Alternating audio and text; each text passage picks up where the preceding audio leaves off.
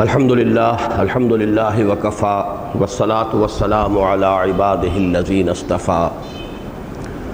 خصوصاً علی افضلہم وخاتم النبیین محمد الامین وعلی آلہ وصحبہ اجمعین اما بعد فقد قال اللہ تبارک وتعالی فی آخر سورة القیامہ اعوذ باللہ من الشیطان الرجیم بسم اللہ الرحمن الرحیم أَيَحْسَبُ الْإِنسَانُ أَن يُتْرَكَ سُدًى أَلَمْ يَكُ نُطْفَةً مِّن مَّنِيٍّ يُمْنَىٰ ثُمَّ كَانَ عَلَقَةً فَخَلَقَ فَسَوَّىٰ فَجَعَلَ مِنْهُ الزَّوْجَيْنِ الذَّكَرَ وَالْأُنثَىٰ أَلَيْسَ ذَلِكَ بِقَادِرٍ عَلَىٰ أَن يُحْيِيَ الْمَوْتَىٰ وقال تبارك وتعالى في أول سورة الدهر هل أتى على الإنسان حين من الدهر لم يكن شيئا مذكورا إنا خلقنا الإنسان من نطفة أمشاج نبتليه فجعلناه سميعا بصيرا إنا هديناه السبيل إما شاكرا وإما كفورا إنا أعتدنا للكافرين سلاسل وأغلالا وسعيرا صدق الله العظيم رب اشرح لي صدري ويسر لي أمري واحلل عقدة من لساني يفقهوا قولي اللهم ربنا ألهمنا رشدنا وأعذنا من شرور أنفسنا اللهم أرنا الحق حقا وارزقنا اتباعه وأرنا الباطل باطلا وارزقنا اجتنابه اللهم ربنا زدنا إيمانا وهدى وعلما نافعا وعملا صالحا ورزقا حلالا طيبا آمین یا رب العالمین۔ آج کا جو یہ خصوصی درس ہے اس کا پس منظر نماز مغرب سے قبل بیان ہو چکا ہے کہ یہ طے ہوا ہے کہ کم از کم ماہانہ ایک درس ہمارا وابستگان انجمن کی خصوصی شرکت کے ساتھ ہونا چاہیے۔ اس سلسلے کی یہ آج پہلی کڑی ہے، لیکن اس کے لیے میں نے جو موضوع منتخب کیا ہے وہ اس مسلسل درس قرآن کے حوالے سے ہے کہ جو سلسلے وار چل رہا ہے۔ ہفتے کی شام کو جو درس ہوتا ہے اسی قرآن اکیڈمی میں، گزشتہ ہفتے ہم نے سورہ قیامہ کا مطالعہ مکمل کیا تھا اور اب اس کے بعد سورۃ الدہر ہے۔ حسن اتفاق یہ ہے کہ ان دونوں صورتوں کے مابین بڑا گہرا ربط ہے، ایک تو اس پہلو سے کہ یہ ایک جوڑے کی حیثیت رکھتی ہیں۔ یہ بات قرآن مجید کے جو ترتیب کا ایک نظام ہے اس کے ضمن میں بارہا میں عرض کر چکا ہوں، اس وقت وہ میرا موضوع نہیں ہے کہ قرآن حکیم کی اکثر صورتیں جوڑوں کی شکل میں ہیں، دو دو صورتیں جوڑے بنتے ہیں، اور ایک ہی مضمون کا ایک رخ ایک صورت میں اور دوسرا اس کا رخ، جیسے ہم کہتے ہیں تصویر کے دو رخ ہوتے ہیں، تو اسی مضمون کا ایک رخ ایک صورت میں، دوسرا رخ دوسری صورت میں، بڑی مشابہت گہری ہوتی ہے۔ سورہ قیامہ اور سورۃ الدہر بھی ایک نہایت حسین مثال ہے قرآن حکیم کی صورتوں میں جوڑے ہونے کی۔ ان دونوں کا مرکزی مضمون ہے بعث بعد الموت۔ چنانچہ اس کا اصل سبب کیا ہے، کیوں انکار کرتا ہے انسان، انکار قیامت، انکار بعث بعد الموت، اس کے حوالے سے جو آخری تشخیص سورہ قیامہ میں ہے اور سورۃ الدہر میں ہے وہ ایک ہی ہے۔ سورۃ القیامہ میں فرمایا گیا کلا بل تحبون العاجلہ وتذرون الآخرہ۔ اصل سبب یہ ہے تمہاری گمراہی کا اور سارے فطور کا کہ تم اس عاجلہ کے عاشق ہو گئے ہو، اس دنیا کی زندگی کے محب ہو، اس کی محبت تمہارے رگ و پے میں سرایت کر گئی ہے، آخرت کو تم نے نظر انداز کر دیا ہے۔ اب تو آرام سے گزرتی ہے، آخرت کی خبر خدا جانے۔ تو یہ چونکہ عیش جو ہے اس دنیا کا، یہ تم نہیں چاہتے کہ اس میں کوئی تقدر ہو، یہ عیش مقدر ہو، لہٰذا تم آخرت کو ذہن سے نکالے رکھنا چاہتے ہو، اور اس کا آسان ترین حل یہ ہے کہ اس کا انکار کر دو۔ کوئی آخرت نہیں، کوئی بعث بعد الموت نہیں، کوئی حساب کتاب نہیں، کوئی جزا سزا نہیں۔ اس کو پہلے تو اسی صورت میں فرمایا تھا کہ انسان جو ہے در حقیقت بل یرید الانسان لیفجر امامہ، جس فسق و فجور کا عادی ہو چکا ہے اسے جاری رکھنا چاہتا ہے۔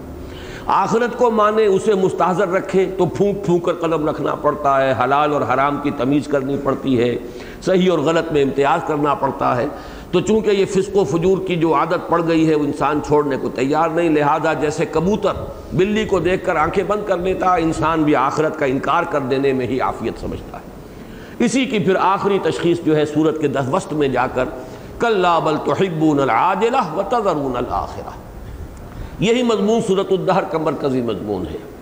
ان ہؤلاء یحبون العاجلۃ ویذرون وراءہم یوما ثقیلا، اے نبی صلی اللہ علیہ وسلم یہ لوگ کیوں انکاری ہیں، کیوں نہیں مان رہے؟ ایسی بات نہیں ہے کہ یہ کوئی خلاف عقل بات ہو۔ جس اللہ نے انسان کو، انسان جیسی مخلوق کو گندے پانی کی ایک بوند سے بنا کھڑا کیا، کون احمق ہوگا، کون کودن ہوگا جو یہ کہہ سکے کہ وہ اللہ مردہ کو زندہ نہیں کر سکتا، جس نے ایک بوند سے بنایا انسان کو؟ تو یہ بات در حقیقت ایسی نہیں ہے کہ عقل کے لیے قابل قبول نہ ہو، بلکہ اصل سبب یہی ہے ان ہؤلاء یحبون العاجلہ وَيَذَرُونَ وَرَاءَهُمْ يَوْمًا ثَقِيلًا، اس کے خیال ہی کو ذہن سے دور رکھنا چاہتے ہیں، خام خواہ ہمارا عیش جو ہے وہ مقدر نہ ہو جائے۔ تو یہ ہے مرکزی مضمون ان دونوں صورتوں کا، اور بھی بہت سے پہلو ہیں لیکن اس وقت وہ موضوع نہیں ہے۔ البتہ جیسے بعض جو صورتیں ہیں جوڑوں کی شکل میں، ان میں ایک اضافی بات ہے، اور وہ اضافی بات یہ ہوتی ہے جسے میں نے انٹرلاکنگ سے تعبیر کیا ہے کہ سورت کا، پہلی سورت کا آخری حصہ اور دوسری جو سورت، جو دوسرا جوڑے کا جو دوسرا جو رکن ہے، اس کا پہلا حصہ وہ بالکل ایک ہی مضمون ہے، جڑے ہوئے ہوتے ہیں۔ جیسے گاڑی کی ریل کی دو بوگیز جو ہیں انٹرلاکڈ ہو جاتی ہیں، ان کو جوڑ دیا جاتا ہے۔ اس کی ایک بڑی حسین مثال ہے سورہ بنی اسرائیل اور سورہ کہف۔ آخری آیت سورہ بنی اسرائیل کی ہے وَقُلِ الْحَمْدُ لِلَّهِ، اور سورہ کہف کا آغاز ہوتا الحمد للہ الذی انزل علی عبدہ الکتاب ولم یجعل لہ عوجا۔ وہاں حکم ہے کہو، کل حمد، کل تعریف، کل ثنا اللہ کے لیے ہے، اور اسی حکم کی گویا کہ تعمیل کرتے ہوئے اگلی صورت نازل ہو جاتی ہے۔ تورات میں اس کا نقشہ کھینچا گیا ہے کہ حضرت یعقوب اور ان کے بڑے بھائی عیسو، اگرچہ وہ بڑے اسی معنی میں تھے دونوں جڑواں بھائی، لیکن پہلے ان کی ولادت ہوئی، بعد میں حضرت یعقوب کی، تو چاہے وہ چند منٹوں کا فرق ہوا ہوگا تو بڑے اور چھوٹے کی نسبت تو ہو جاتی ہے۔ تو تورات میں یہ آتا ہے کہ یعقوب اپنے بھائی عیسو کی ایڑیاں پکڑے ہوئے تولد ہوا، یعنی پہلے حضرت عیسو کی ولادت ہو گئی اور اس کے بعد حضرت یعقوب کی، اسی لیے ان کا نام یعقوب ہے، عقب سے بنا ہے۔ عقب کے معنی پیچھے، پیچھے آنے والا، اپنے بھائی کا تعاقب کرتے ہوئے گویا کہ یعقوب اس دنیا میں آیا ہے۔ تو جس طریقے سے وہ الفاظ آئے ہیں کہ ایڑیاں پکڑ کر وہ اس دنیا میں آیا ہے، تب اس کی ولادت ہوئی یعقوب کی علیہ الصلاۃ والسلام، ایسے ہی گویا کہ میں کہا کرتا ہوں کہ سورہ کہف جو ہے وہ سورہ بنی اسرائیل کی ایڑیاں پکڑے ہوئے قرآن مجید میں نازل ہوئی ہے، اور بالکل وہی نسبت ہے ان کی۔ میں نے جو ابھی آیات تلاوت کی ہیں سورہ قیامہ کی آخری 4 آیات، اَيَحْسَبُ الْإِنسَانُ أَن يُتْرَكَ سُدًى أَلَمْ يَكُ نُطْفَةً مِّن مَّنِيٍّ يُمْنَىٰ ثُمَّ كَانَ عَلَقَةً فَخَلَقَ فَسَوَّىٰ فَجَعَلَ مِنْهُ الزَّوْجَيْنِ الذَّكَرَ وَالْأُنثَىٰ۔ اب اس میں علم الجنین کے بعض جو مراحل ہیں ان کا تذکرہ ہے۔ اسی سے شروع ہوئی اگلی صورت هل أتى على الإنسان حين من الدهر لم يكن شيئا مذكورا إنا خلقنا الإنسان من نطفة أمشاج نبتليه فجعلناه سميعا بصيرا إنا هديناه السبيل إما شاكرا وإما كفورا۔ تو اس حوالے سے میں نے یہ سمجھا کہ آج میں بعض باتیں علم الجنین یا جو ماڈرن ایمبریولوجی ہے اس کے حوالے سے جو چند اکتشافات ہوئے ہیں، اور وہ کوئی زیادہ پرانی بات نہیں ہے، اور اس سے جس طرح قرآن مجید کی حقانیت مبرہن ہو کر سامنے آئی ہے، تو میں اس کی چند باتیں آپ کے سامنے رکھنا چاہتا ہوں۔ لیکن اس سے پہلے علم تفسیر کے بعض بنیادی اصول جو ہمیں اس معاملے کے اندر پیش نظر رکھنے چاہیے، میں ان کا تذکرہ کر رہا ہوں۔ دیکھیے، قرآن مجید اصلاً سائنس کی کتاب نہیں ہے، قرآن مجید اصلاً فلسفے کی کتاب نہیں ہے، قرآن مجید اصلاً منطق کی کتاب نہیں ہے، یہ کتاب ہدایت ہے۔ اس میں اگرچہ سائنٹیفک فنومینا جو ہیں ان کے ریفرنسز ہیں، اس میں فلسفیانہ مضامین بھی ہیں، اس میں کہیں کہیں منطق بھی ہے، لیکن اصلاً یہ نہ سائنس کی کتاب، نہ ٹیکنالوجی کی کتاب، نہ کوئی مینول ہے یہ کسی سائنس کا، نہ یہ فلسفے کی کتاب ہے، نہ بعض الطبیعیات کو اس نے اس طور سے ڈسکس کیا ہے جیسے کہ فلاسفہ حضرات کرتے ہیں، اور نہ ہی یہ منطق کی کتاب ہے۔ یہ کتاب ہدایت ہے، انسان کو سیدھا راستہ بتانے کے لیے کتاب نازل ہوئی ہے۔ کتاب ہدایت اسی لیے ہدی للمتقین، ہدی للناس، الہدا، اس کا جو سب سے بڑا اہم نام ہے وہ یہی ہے کہ یہ ہدایت ہے، الہدا ہے، ہدی للناس ہے، ہدی للمتقین۔ البتہ یہ کہ اس ہدایت کے اب دو پہلو ہیں جن کو علیحدہ علیحدہ سامنے رکھنا چاہیے۔ ایک ہے ہدایت علمی، انسان کے علم، فکر، اس کے فکر و نظر کے لیے رہنمائی، صحیح رخ کے اوپر اس کی سوچ، اس کا فکر جو ہے وہ ڈیولپ ہو۔ اور دوسرا ہے ہدایت عمل، صحیح رخ، صحیح عمل، کیا کرے کیا نہ کرے، انفرادی زندگی میں، عائلی زندگی میں، معاشرتی زندگی میں، معاشی معاملات میں، سیاسی معاملات میں، قدم قدم پر دو راہیں، تین راہیں، چوراہے آ جاتے ہیں، آدمی کدھر جائے کدھر نہ جائے۔ اور ظاہر بات ہے کہ جہاں بھی دو سڑکیں جو ہے پھٹتی ہیں تو شروع میں تو فاصلہ بہت تھوڑا ہوتا ہے، تو بہت ہی کوئی مختصر سا اینگل ہوگا، لیکن جیسے جیسے آدمی وہ ان سڑکوں پر اگر چلے گا تو فاصلے تو بڑھتے چلے جائیں گے۔ اور یہ کہ اگر غلط راستہ انسان نے اختیار کر لیا کسی دو راہے پر یا تراہے پر یا چوراہے پر، تو پھر یہ کہ خشت اول چون حد معمار کجتا سریا امیر اول دیوار کا، جتنا آگے بڑھے گا وہ جو ہے غلط، اس کی جو بھی گمراہی ہے اس میں اضافہ ہوتا چلا جائے گا۔ لہٰذا ہر قدم پر صحیح جو ہے رہنمائی عملی انسان کو مل جائے۔ تو قرآن کتاب ہدایت، لیکن اس ہدایت کے دو پہلو، ایک ہدایت عملی، the dos and the don'ts, اوامر و نواہی، حلال و حرام، یہ کرو یہ مت کرو، یہ فرض ہے، یہ واجب ہے، یہ لازم ہے، یہ مکروہ ہے، یہ حرام ہے، یہ حرام مطلق ہے۔ اسی طریقے سے یہ اوامر ہیں، یہ نواہی ہیں، یہ ہے در حقیقت ہدایت علمی اور ہدایت عملی۔ اب ان میں جو اصل ہدایت عملی ہے اس کے بارے میں ایک بات جان لیجیے۔ قرآن کی ہدایت عملی کی تفسیر کامل اور مستند ترین تفسیر وہ سنت رسول ہے صلی اللہ علیہ وسلم۔ قرآن کو جیسے حضور نے سمجھا صلی اللہ علیہ وسلم اور اللہ نے سمجھایا ہے محمد الرسول اللہ صلی اللہ علیہ وسلم کو، ثم ان علینا بیانہ، اور پھر اس کو جس طریقے سے آپ نے اپنے عمل میں اختیار کیا، انفرادی زندگی میں، اجتماعی زندگی میں، عائلی زندگی میں، تو گویا کہ جہاں تک ہدایت عملی کا تعلق ہے اس میں قرآن کی مستند اور اصل تفسیر اور مکمل تفسیر وہ ہے عمل محمد الرسول اللہ صلی اللہ علیہ وسلم کا۔ اس اعتبار سے اس بات کو اچھی طرح جان لینا چاہیے کہ قرآن حکیم کی عملی ہدایات کو سمجھتے ہوئے ہمیں گویا کہ اپنا رخ پیچھے کی طرف رکھنا ہے، ماضی کی طرف رکھنا ہے۔ ہمارے اسلاف نے کیا سمجھا، کیسے سمجھا، ان اسلاف نے اپنے اسلاف سے سمجھا۔ یہ امت جو ہے یہ اس کی تاریخ بالکل اگرچہ سیاسی اعتبار سے واقعتاً ہمارے لیے بڑے مایوس کن مراحل بھی آ جاتے ہیں، مسلمانوں کی تاریخ جو مجموعی تاریخ ہے، لیکن علمی اعتبار سے، دینی اعتبار سے اندھیرا نہیں رہا ہے۔ 1400 برس کی ہماری تاریخ جو ہے وہ تاریکیوں کی تاریخ نہیں ہے، اس میں ایک تسلسل ہے عمل کا، تواتر عمل ہے جو چلا آ رہا ہے، اور یہ عمل جو ہے نسل بعد نسل منتقل ہوا ہے۔ حضور کو دیکھ کر صحابہ نے عمل کیا ہے، صحابہ کو دیکھ کر تابعین نے عمل کیا ہے، تابعین سے تبع تابعین، پھر نسل بعد نسل منتقل ہو رہا ہے۔ محدثین بہت بعد میں آئے ہیں، تیسری صدی میں، حدیث کی کتابیں بعد میں مرتب ہوئی ہیں، لیکن عمل جو ہے دین کا وہ تو ظاہر بات ہے تیسری صدی سے شروع نہیں ہوا، وہ تو محمد الرسول اللہ صلی اللہ علیہ وسلم کے دور سے شروع ہوا ہے۔ لہذا عمل کے اعتبار سے جو ہمارا رخ ہونا چاہیے وہ پیچھے کی طرف، دوڑ پیچھے کی طرف ہے گردش ایام۔ تو معیار یہ ہو جانا چاہیے کہ جس چیز کا ثبوت وہ جو ہم کہتے ہیں قرون مشہود لہا بالخیر،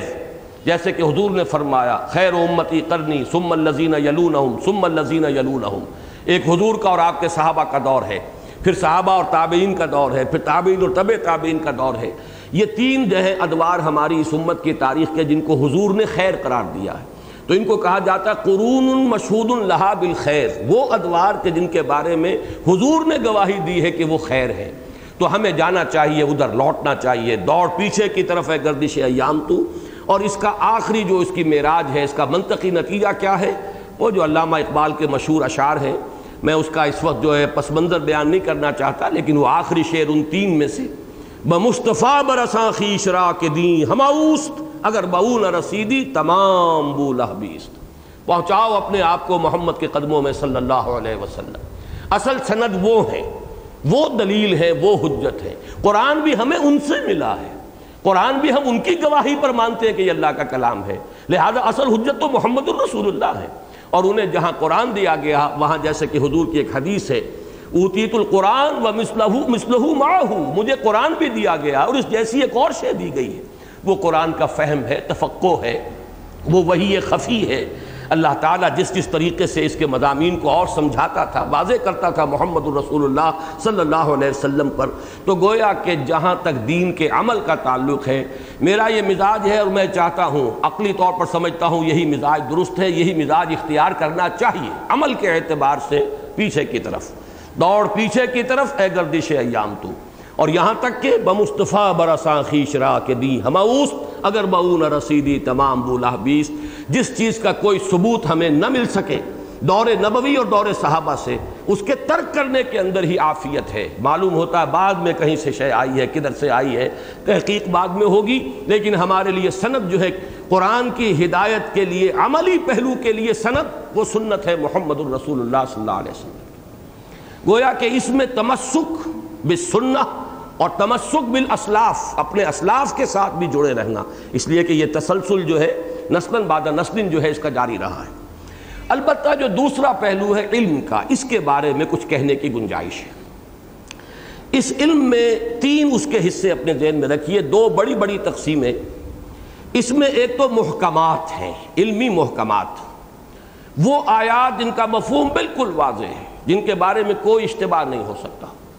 وہ محکمات ہیں کہ جن کے بنیاد پر ہمارے بنیادی ایمانیات اور بنیادی اعتقادات کی اساس قائم ہے۔ اس میں جو چیزیں بالکل محکم ہیں ان کے بارے میں عرض کر رہا ہوں۔ اسی کے ضمن میں دوسری چیز آ جاتی ہے متشابہات، جس کے مفہوم کو سمجھنا پورے طور پر ہمارے لیے ممکن نہیں ہے۔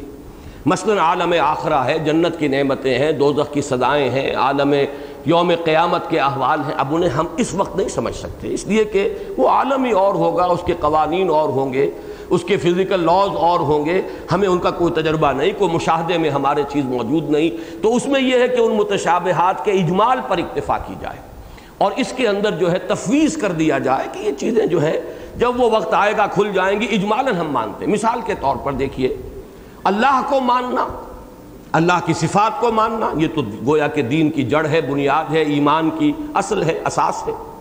لیکن جیسے ہم کہیں کہ اللہ دیکھتا ہے، سمیع ہے، بصیر ہے، کیسے دیکھتا ہے یہ مسئلہ اب ٹیڑھا ہے، وہ کیسے سنتا ہے یہ ٹیڑھا مسئلہ ہے۔ تو ذات و صفات کے بارے میں بھی مثلا ایک بات محکم ہوگی، وہ کیا ہے؟ اللہ خالق ہے ہر شے کا، خالق کل شے، جو بھی کچھ ہے کائنات یہ مخلوق ہے، اللہ خالق ہے۔ اب یہ تو محکم بات ہو گئی، ایمان کا جزو لازم ہو گیا۔ البتہ خالق و مخلوق میں ربط کیا ہے؟ ربط حادث بالقدیم، اب یہ ایک مسئلہ فلسفے کا ہو جائے گا، یہ مابعد الطبیعات کا ہو جائے گا۔ اس کی توجیحات جو ہیں وہ ہوتی رہیں گی اپنے اپنے وقت کے فلسفے کے اعتبار سے، لیکن یہ بات کہ اللہ خالق ہے کل کائنات کا، کل کائنات مخلوق ہے، اللہ معبود ہے، انسان جو ہے عبد ہے، یہ نسبت جو ہے یہ محکم ہے، اس کو تو لازماً اختیار کرنا ہے۔ اللہ سمیع ہے، بصیر ہے، قدیر ہے، اس کو لازماً بعث بعد الموت حق ہے، جزا و سزا ہے، جنت اور دوزخ ہے، یہ تو مانے جائیں گے، یہ محکمات ہیں۔ البتہ ان چیزوں کی تفاصیل جو ہیں ان میں ایمانیات کے ضمن میں بھی تفصیل میں جانے سے روک دیا گیا۔ جیسے کہ آپ کو معلوم ہے تقدیر پر ایمان یہ جزو ہے، والقدر خیرہ وشرہ من اللہ تعالی، اس سے آگے جو ہے اس کے بارے میں جو بحث ہے اور منطقی جو اس کے بارے میں گفتگو ہے اسے روک دیا گیا کہ یہ چیز تمہارے دائرے سے باہر ہے، بس اس کو مانو۔ انسان پر کوئی بھلائی آئی ہے، خیر آیا ہے، کوئی تکلیف آئی ہے، کوئی مصیبت آئی ہے، سب اللہ کی طرف سے ہے، فاعل حقیقی اللہ کے سوا کوئی نہیں، لا فاعل فی الحقیقت ولا مؤثر الا اللہ۔ لیکن اب اس سے جبر و قدر کی بحثیں شروع ہو جاتی ہیں۔ وہ جبر و قدر کی بحثیں جو ہے وہ پھر ایک علیحدہ موضوع ہے، اس کا ایمانیات سے کوئی تعلق نہیں۔ ایمان کا تعلق صرف اسی سے ہوگا، خیر ہی و شر ہی من اللہ تعالی، بس جو بھی کچھ انسان پر اس دنیا میں حالات آ رہے ہیں، وہ چاہے اچھے لگیں چاہے برے لگیں، وہ چاہے پسندیدہ ہوں چاہے وہ ناپسندیدہ ہوں، وہ بہرحال ناگوار تباہ گزر رہے ہیں، وہ ہے اللہ کی طرف سے، فاعل حقیقی وہی ہے، اس کے اذن کے بغیر پتہ تک جنبش نہیں کرتا۔ تو یہ معاملات جو ہے مابعد الطبیعات جو ہے، فلسفہ ہے، حکمت ہے، وہ اس کے اندر ضرور اپنی جو ہے عقل لڑاتی ہے، لیکن اس کو علیحدہ رکھ لیجئے۔ ایمان کے محکمات علیحدہ رہیں گے، یہ فلسفے علیحدہ رہیں گے۔ فلسفہ وجود، اب وحدت الوجود، وحدت الشیء علیحدہ ہیں، اس کا تعلق ایمانیات کے ساتھ نہیں ہے۔ ایمان تو ہمیں یہ بتاتا ہے خالق اللہ ہے، تنہا ہے، اکیلا ہے، اس کی صفات میں ذات میں کوئی شریک نہیں ہے، باقی جو کچھ ہے وہ مخلوق ہے، وہ فانی ہے، حادث ہے، اللہ قدیم ہے، ہمیشہ سے ہمیشہ رہنے والا ہے. بس یہ چیز ہے ہمارے ایمان کی. باقی فلسفہ وجود اور ربط حادث بالقدیم یہ حکماء اور یہ فلاسفہ کی باتیں. اسی طریقے سے تیسری چیز اس میں آتی ہے اور وہ ہے سائنٹیفک فنومینا جن کا قرآن مجید میں ریفرنس ہے. تجرباتی علوم جو انسان کے ہیں، یہ علم وہ ہے جو پوٹینشلی آدم کو آغاز ہی میں دے دیا گیا تھا. وَعَلَّمَ آدَمَ الْأَسْمَاءَ كُلَّهَا. سورہ بقرہ کے اس چوتھے رکوع کے بارے میں نے کئی مرتبہ حوالہ دیا ہے. وہ اس اعتبار سے بہت جامع رکوع ہے کہ علم کی دو قسمیں اس سورت کے اس رکوع کے اندر بیان ہو گئی. شروع میں حضرت آدم کو جو علم دے دیا گیا، اور وہ علم جو ہے پوٹینشلی دے دیا گیا، جیسے کہ آم کی گٹھلی میں پورا آم کا درخت موجود ہے، اسی طریقے سے جو میکینزم ہے اس علم کے حصول کا، سمع ہے، بصر ہے، عقل ہے، غور و فکر ہے، انفر کرنے کی صلاحیت ہے، استدلال، استنباط، یہ تمام چیزیں جو ہے اس کے اندر رکھ دی گئیں. کھول آنکھ، زمین دیکھ، فلک دیکھ، فضا دیکھ. ان السمع والبصر والفؤاد کل اولئک کان عنہ مسئولا. تو جب وہ میکینزم رکھ دیا گیا، وہ ایپریٹس دے دیا گیا، تو گویا کہ اس میکینزم اور ایپریٹس کے ذریعے سے جو کچھ انسان کو حاصل ہو رہا ہے، یہ ہماری جو سائنٹیفک معلومات ہیں، جو مادی علوم ہیں، جو تجرباتی علوم ہیں، یہ اسی کی ایکسفولیشن ہے. وہی گٹھلی جو ہے اس میں سے وہ پتے برآمد ہوئے ہیں، تنا نکلا ہے، وہ اب ایک بہت بڑا درخت بن گیا ہے، اور ابھی نہیں معلوم وہ درخت کہاں تک جائے گا. ابھی تو آج سے 100 برس پہلے کے انسان کو ہم جاہل سمجھتے ہیں. ہو سکتا ہے 100 برس بعد کا انسان ہمیں جاہل سمجھے کہ انہیں کچھ بھی پتہ نہیں تھا، ان کا تو معلومات کا ذخیرہ نہ ہونے کے برابر تھا. یہ علم ہے مادیات کا علم، یہ علم ہے تجرباتی علم. انسان نے دیکھا، سنا، چکھا، چھوا، نتیجے نکالے، آبزرویشن کی. یہ سیب کیوں گر رہا ہے؟ نیچے ہی گرتا ہے، اوپر کیوں نہیں جاتا؟ معلوم ہوا، نتیجہ نکالا گیا. کوئی کشش ثقل ہے زمین کے اندر، یہ کوئی کھینچتی ہے چیزوں کو اپنی طرف. یہ ڈھکن کیوں ہل رہا ہے؟ ہانڈی کے اوپر رکھا ہوا ڈھکن جو ہے، نیچے آگ جل رہی ہے، یہ ہل کیوں رہا؟ کس نے ہلا دیا اس کو؟ کون سی طاقت ہے؟ معلوم ہوا کوئی شے ہے نیچے سے جو اس کو ہلا رہی ہے. اس سے ہمیں معلوم ہوا کہ بھاپ میں بڑی طاقت ہے، اس بھاپ کو ہم نے استعمال کیا، اسٹیم انجن بنا دیے. یہ ساری چیزیں تجرباتی علوم ہیں، اس کا وحی سے کوئی تعلق نہیں. اس کا ذکر ہے سورہ بقرہ کے چوتھے رکوع کے شروع میں، اور اس کے اختتام پر اسی رکوع کے وَإِمَّا يَأْتِيَنَّكُم مِّنِّي هُدًى فَمَن تَبِعَ هُدَايَ فَلَا خَوْفٌ عَلَيْهِمْ وَلَا هُمْ يَحْزَنُونَ. اب یہ چارٹر دیا جا رہا تھا قیامت. یہ سلسلہ انبیاء، بعثت رسل، نزول کتب، انزال وحی کا جو سلسلہ، یہ علیحدہ، یہ ہے ہدایت. تو قرآن در حقیقت کتاب ہدایت ہے. قرآن اس سلسلے میں سکھانے کے لیے نہیں آیا. نہ وہ فزکس پڑھانے آیا، نہ کیمسٹری پڑھانے آیا، نہ ایمبریولوجی پڑھانے آیا، نہ کوئی اور مضمون جو ہے، نہ یہ فلکیات اس کا موضوع ہے. البتہ ان تمام علوم کے ریفرنسز قرآن میں موجود ہیں، اور ان ریفرنسز کے حوالے سے یہ 3 آیات اب وہ لگا دیا جائے. یہ بہت اہم ہے، ان کو سمجھیے، ان پر غور کیجئے. پہلے یہ سورہ حامیم السجدہ کی آیات ہیں، 2 آخری آیات. سَنُرِيهِمْ آیَاتِنَا فِي الْآفَاقِ وَفِي أَنفُسِهِمْ حَتَّى يَتَبَيَّنَ لَهُمْ أَنَّهُ الْحَقُّ أَوَلَمْ يَكْفِ بِرَبِّكَ أَنَّهُ عَلَى كُلِّ شَيْءٍ شَهِيدٌ أَلَا إِنَّهُمْ فِي مِرْيَةٍ مِّن لِقَاءِ رَبِّهِمْ أَلَا إِنَّهُ بِكُلِّ شَيْءٍ مُحِيطٌ. صدق اللہ العظیم. یہ سورہ حامیم السجدہ کی آخری 2 آیات. سَنُرِيهِمْ، ان قریب ہم انہیں دکھائیں گے، آیاتنا، اپنی نشانیاں، فی الآفاق، کاسموس میں، آفاق میں، یونیورس میں، وفی انفسہم، اور خود ان کی جانوں میں، ان کے اپنے اندر. اب علم نفس جو ہے، علم نفسیات، اسی طریقے سے فزیولوجی، یہ تمام علوم ہیں جن کا تعلق نفس انسانی کے ساتھ ہے، فزیولوجی بھی، سائیکالوجی بھی. تو ہم انہیں دکھائیں گے اپنی نشانیاں، اور وہ ہے، وہ کاسمولوجی کہہ لیجئے اسے، اسٹرونومی کہہ لیجئے اسے، وہ آفاق کا علم ہے. سَنُرِيهِمْ آیَاتِنَا فِي الْآفَاقِ وَفِي أَنفُسِهِمْ حَتَّى يَتَبَيَّنَ لَهُمْ أَنَّهُ الْحَقُّ. یہاں تک کہ یہ بات ان کے لیے بالکل واضح ہو جائے گی کہ یہ قرآن حق ہے. یعنی قرآن مجید کی حقانیت کے ایک ثبوت تو وہ تھے جو حضور صلی اللہ علیہ وسلم کے وقت بھی موجود تھے. حضور کی صداقت، حضور کی دیانت، حضور کی امانت، حضور خود اپنی ذات میں گویا کہ دلیل تھے.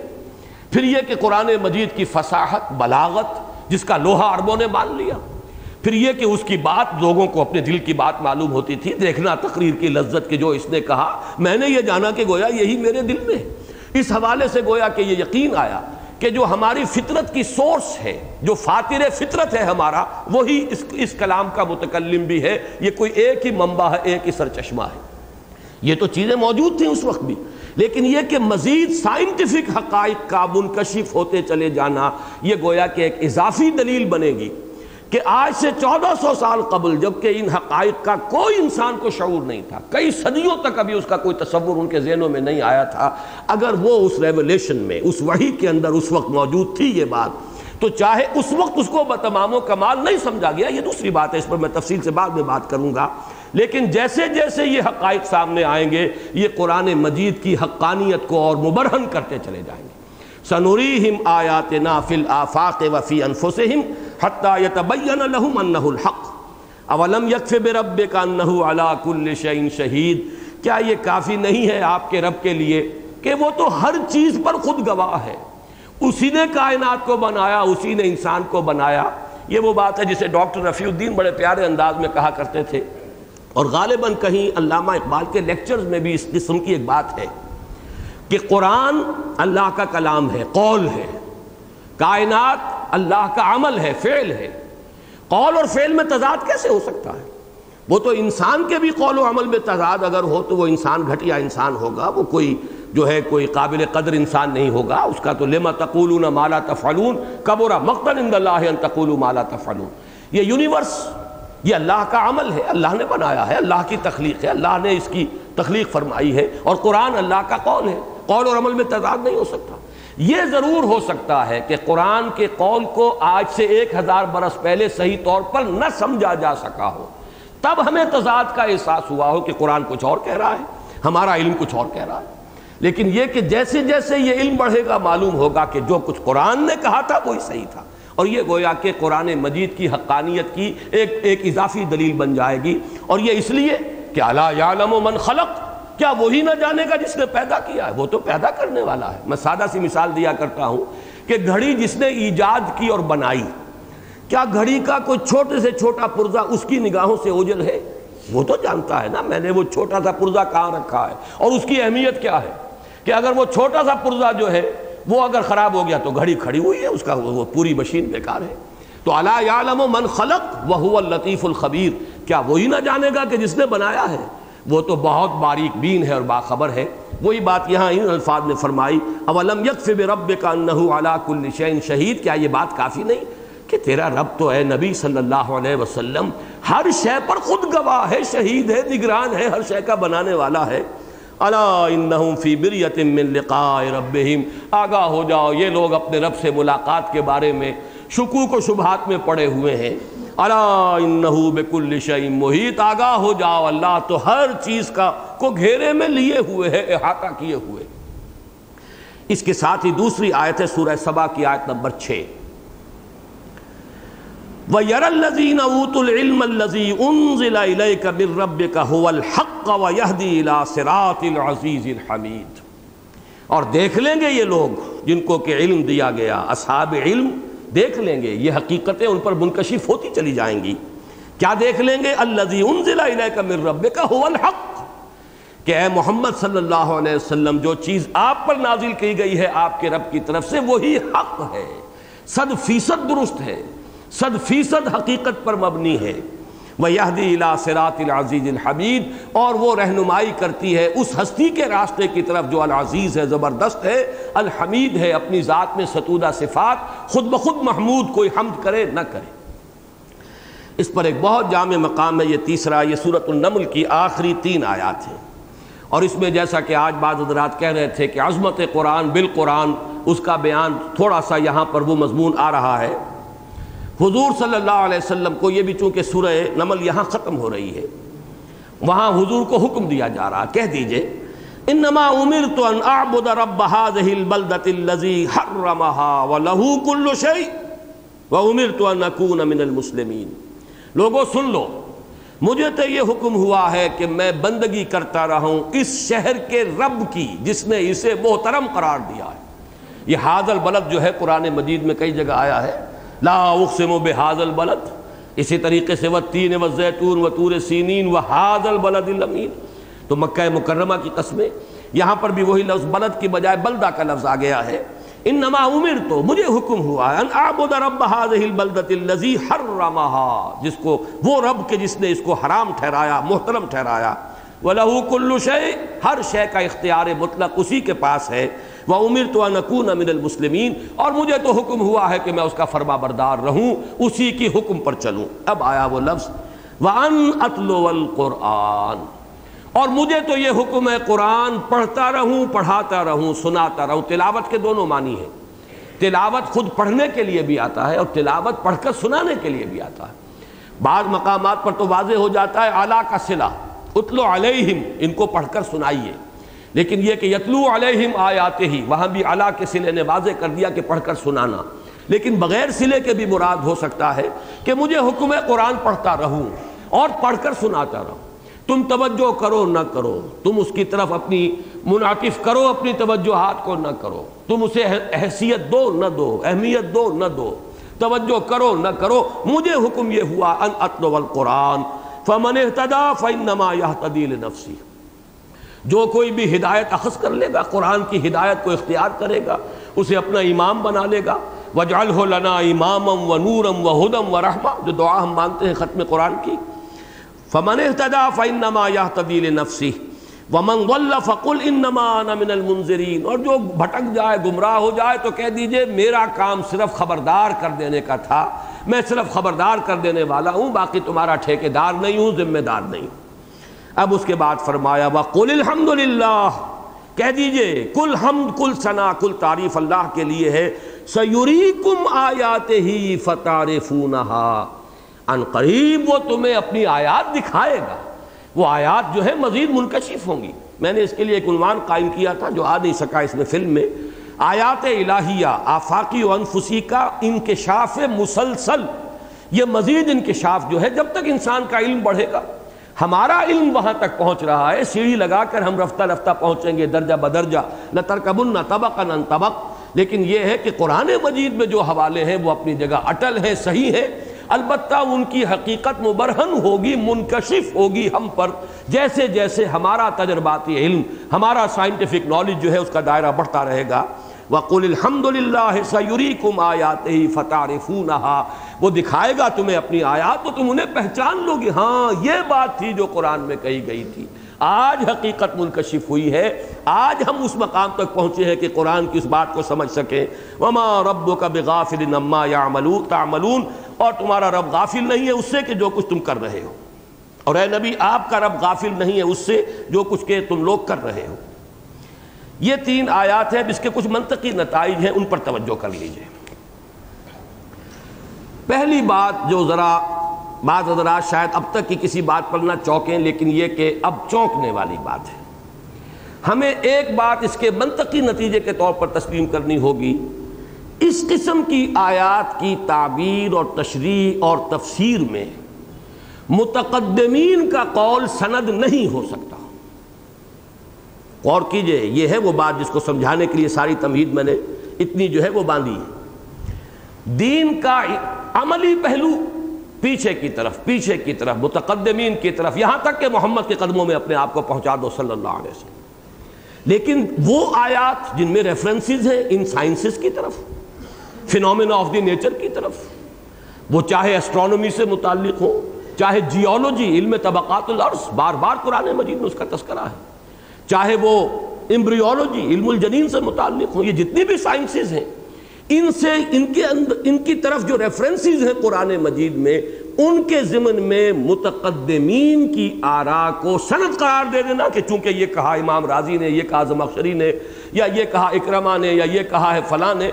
یہ دلیل جو ہے قطعی ان چیزوں میں نہیں مانی جائے گی۔ اس میں سب سے بڑی ہمارے سامنے ایک مثال ہے، قول فیصل ہے محمد الرسول اللہ صلی اللہ علیہ وسلم کا، اس کو ہر شخص کو چاہیے کہ وہ اپنے سامنے رکھے، اس لیے کہ یہ بات بہت بڑی ہے جو میں کہہ رہا ہوں، اور اس میں واقعہ جو ہے بہت مشہور ہے، اور اس کو بھی ظاہر بات ہے جن حضرات نے زوالوجی باٹنی پڑھی ہے وہ زیادہ سمجھتے ہیں اس واقعے کو۔ آرٹیفیشل پولینیشن کا معاملہ تھا۔ حضور صلی اللہ علیہ وسلم مکے میں پیدا ہوئے، مکے میں پلے بڑھے، تجارت آپ نے کی، لہذا تجارت اور اس کے تمام متعلقات سے تو آپ خوب جانتے تھے، واقف تھے، ماہر تھے، لیکن وہ وادی غیر ذی زرع تھی، اس میں زراعت تھی نہیں، لہذا زراعت کی چیزیں جو ہیں حضور کے علم میں نہیں تھی، اور یہ تجرباتی علم ہے۔ یہ بھی قرآن جو ہے وہ زراعت سکھانے کے لیے نہیں آیا، نہ نبی زراعت کی تعلیم دینے کے لیے بھیجے گئے، اس اعتبار سے وہ بھی تجرباتی علوم کا دائرہ ہے۔ اب حضور جب ہجرت فرما کر مدینے تشریف لائے تو آپ نے دیکھا کہ یہ لوگ مدینے والے لوگ، ان کا تجربہ تھا، جو آپ کو معلوم ہے کہ جو میل فلاورز اور فیمیل فلاورز ہیں، یہ بڑا عجیب درخت ہے، یہ جو کھجور کا درخت ہے یہ بالکل اینیمل کنگڈم اور پلانٹ کنگڈم کی سرحد پر کھڑا ہے۔ اس میں بعض جو اینیملز کے خصائص بالکل واضح ہیں، اگرچہ ظاہر بات ہے درخت ہے، جڑ اس کی گڑی ہوئی ہے زمین میں، وہ چل پھر نہیں سکتا، لیکن یہ کہ میل اور فیمیل فلاورز علیحدہ ہیں۔ اب ان کی جو ہے فرٹیلائزیشن کے لیے وہ یہ کرتے تھے، انہیں قریب کر دیتے تھے ایک دوسرے سے تاکہ ان کی فرٹیلائزیشن کا امکان زیادہ پیدا ہو جائے۔ یہ آرٹیفیشل پولینیشن تو آج کل ہوتی ہے، لیکن یہ کہ یہ بھی اس کی ایک تدبیر تھی۔ حضور نے دیکھا تو آپ نے شاید یہی سمجھا، گمان کیا کہ یہ فطرت کے معاملات میں اس طرح کی دخل اندازی کی آخر کیا ضرورت ہے؟ فطرت اپنے معاملات کو خود چلاتی ہے، خود پورا بندوبست ہوتا ہے۔ تو آپ نے ایسے ہی فرما دیا سرسری طور پر، اگر آپ لوگ ایسا نہ کریں تو کیا ہے؟ یہ فرمان حضور کا، اب چونکہ یہ بھی عمل سے متعلق تھا، یہ نوٹ کر لیجئے، اس کو صحابہ نے، انصار نے گویا کہ حکم سمجھا، نہیں کیا۔ اب جسے آپ پنجابی میں جھاڑ کہتے ہیں، فصل جو ہے کم ہو گئی۔ اب جب تجربہ یہ سامنے آیا، فصل اتنی نہیں ہوئی جیسی کہ وہ اہتمام کے ساتھ جب یہ پولینیشن کرتے تھے تو جتنی فصل ہوتی تھی نہیں ہوا، تو اب دبی زبان میں ڈرتے ڈرتے جا کر حضور سے عرض کیا کہ حضور آپ نے یہ فرمایا تھا کہ تعبیر نخل، یہ تعبیر حمزہ سے ہے، عین سے نہیں ہے، تعبیر اور ہے، تعبیر خواب کی ہوتی ہے یا کسی بات کی، اور ایک ہے تعبیر، یہ حمزہ کے ساتھ ہے، تعبیر نخل، یعنی اس طریقے سے ان کے اندر ایک آرٹیفیشل جو ہے پولینیشن کا اہتمام کرنا۔ تو یہ اگر نہ کرو تو کیا ہے، ہم نے نہیں کیا، فصل کم ہوئی۔ تو حضور کے اب یہ الفاظ نوٹ کر لیجئے، اس کو ذہن میں بٹھا لیجئے، انتم اعلم بامور دنیاکم، آپ لوگ جان لیں اپنے ان دنیاوی معاملات کو آپ زیادہ جانتے ہیں مجھ سے، یعنی میں یہ چیزیں سکھانے نہیں آیا، میرا منصب یہ نہیں ہے کہ آپ کو زراعت سکھاؤں اور زراعت کے طور طریقے بتاؤں یا ایٹم بم بنانا سکھاؤں یا کوئی اور ٹیکنالوجی سکھاؤں، میں اس لیے نہیں آیا ہوں۔ میں تو جو اخلاق کی تعلیم دینے آیا، اوامر و نواہی کی تعلیم دینے آیا، بنیادی ایمانیات کی تعلیم دینے آیا، اسے پکڑو مضبوطی کے ساتھ۔ باقی یہ جو سائنس ہے اور ان کی چیزیں ہیں اور اس کے تجرباتی علوم ہیں جو انسان اپنے تجربے کے بنا پر سیکھتا ہے اور اس سے وہ آگے استعمال کرتا ہے، یہ تم لوگ جانو، یہ تمہارا کام ہے، اپنے تجربے سے فائدہ اٹھاؤ اور جس چیز کو تجربے میں مفید سمجھو اسے اختیار کرو، الا یہ کہ وہ شے حرام کر دی گئی، شراب حرام کر دی گئی، بات ختم ہو گئی، آپ کا تجربہ کچھ بھی کہے، سور حرام کر دیا گیا، آپ کا تجربہ کچھ بھی کہے، اگرچہ کوئی تجربہ جو ہے وہ آج تک ثابت نہیں کر سکا کہ اس کے اندر کوئی خیر تھا جس سے ہم محروم ہو گئے ہیں ان کے حرام ہونے کی وجہ سے، بلکہ روز بروز کوئی نہ کوئی پہلو منکشف ہوتا ہی ہے جس سے معلوم ہوتا ہے کہ واقعتاً ان چیزوں کو حرام ہونا چاہیے تھا۔ لیکن یہ کہ اصول جان لیجئے، حلال و حرام، اوامر و نواہی، کیا کرنا ہے کیا نہیں کرنا ہے، کدھر جانا ہے کدھر نہیں جانا ہے، اس کا علم مجھ سے لو جو میں نے آخری حکم دے دیا، باقی یہ تجرباتی علوم جو ہے اور ان تجربات سے فائدہ اٹھانا یہ تمہارا اپنا کام ہے۔ اس اعتبار سے میں نے عرض کیا کہ ہمارے مثلاً صحابہ کے بعد اقوال آ جاتے ہیں، میں اس کے ایک دو مثالیں دیتا ہوں آج علم الجنین سے۔ لفظ علق کتنا بنیادی لفظ ہے کہ پہلی وحی میں بھی آیا ہے، اقرأ بسم ربک الذی خلق، خلق الانسان من علق۔ اب علق سے مراد کیا ہے؟ اور یہ لفظ علقہ، الم یک نطفۃ من منی یمنی ثم کان علقۃ فخلق فسوی۔ اب علق کا ترجمہ جو بھی سمجھا گیا اس وقت وہ اس کو کہہ دیا گیا جمع ہوا خون یا خون کی پھٹکی، یہ سمجھا گیا، حالانکہ لغت کے اعتبار سے عین لام قاف کا جو مادہ ہے اس سے کوئی تعلق نہیں بنتا خون کے ساتھ، لیکن انسان کا علم اس وقت تک یہی تھا، انسان نے یہی سمجھا تھا کہ ارلی اگر سٹیجز کے اندر ایبورشن ہو جائے، اگر اسقاط ہو جائے تو ظاہر بات ہے جو چیز جو نکلے گی وہ کیا ہوگا، وہ جمے ہوئے خون کی ایک پھٹکی نظر آتی ہے، اس کے سوا کچھ بھی نہیں، لہذا وہی نام دے دیا گیا، خلق الانسان من علق، بنایا انسان کو جمے ہوئے خون سے، یہاں الم یک نطفۃ من منی یمنی ثم کان علقۃ فخلق فسوی، وہ ایک جمے ہوئے خون کی بوند تھی، پھر اس کو بنایا، اس کا تسویہ کیا۔ اب یہ ہے کہ علق سے مراد کیا ہے، یہ جیسا کہ میں نے عرض کیا اب جو جدید اکتشافات ہو رہے ہیں تو اس میں یقیناً اب ہمیں نظر ثانی کرنی ہوگی کہ اس وقت اس کا ترجمہ کیا کر دیا گیا۔ مرفوع حدیث کوئی نہیں ہے، اس میں حضور سے کوئی منقول نہیں ہے، یہ چونکہ بعد کے لوگوں ہی کا، وہ چاہے وہ حضرت ابن عباس کے شاگردوں میں سے ہوں، اکرمہ ہوں یا کوئی اور ہوں، لیکن یہ ہے کہ ان حضرات کے اقوال بھی ہمارے لیے سند کے درجے میں نہیں ہوں گے، جبکہ سائنٹیفک جو بھی اکتشافات ہیں انہوں نے اس کی ایک ایسی حقیقت سامنے لا کر رکھ دی ہو کہ جس کو ہم یہ محسوس کریں کہ لفظ علقہ صحیح منطبق ہوتا اس صورتحال پر۔ اسی طرح وہ کیا ہے وہ تو میں بعد میں عرض کروں گا۔ اسی طرح کا ایک مسئلہ ہے، مثلاً بہت عرصے تک تو انسان صرف یہی جانتا تھا کہ یہ پیدائش جو ہے، افزائش نسل کا معاملہ، یہ صرف جو نر ہے اس کے پانی کے ذریعے سے ہے، منی کے ذریعے سے ہے، آیا مادہ کی طرف سے بھی کوئی شے ہے، یہ انسان کے علم میں نہیں تھا۔ لیکن قرآن مجید میں آیا نطفۃ امشاج، یہ سورہ دہر میں لفظ آیا ہے، ملا جلا مختلط جو ملا جلا نطفہ ہے اس سے بنایا انسان۔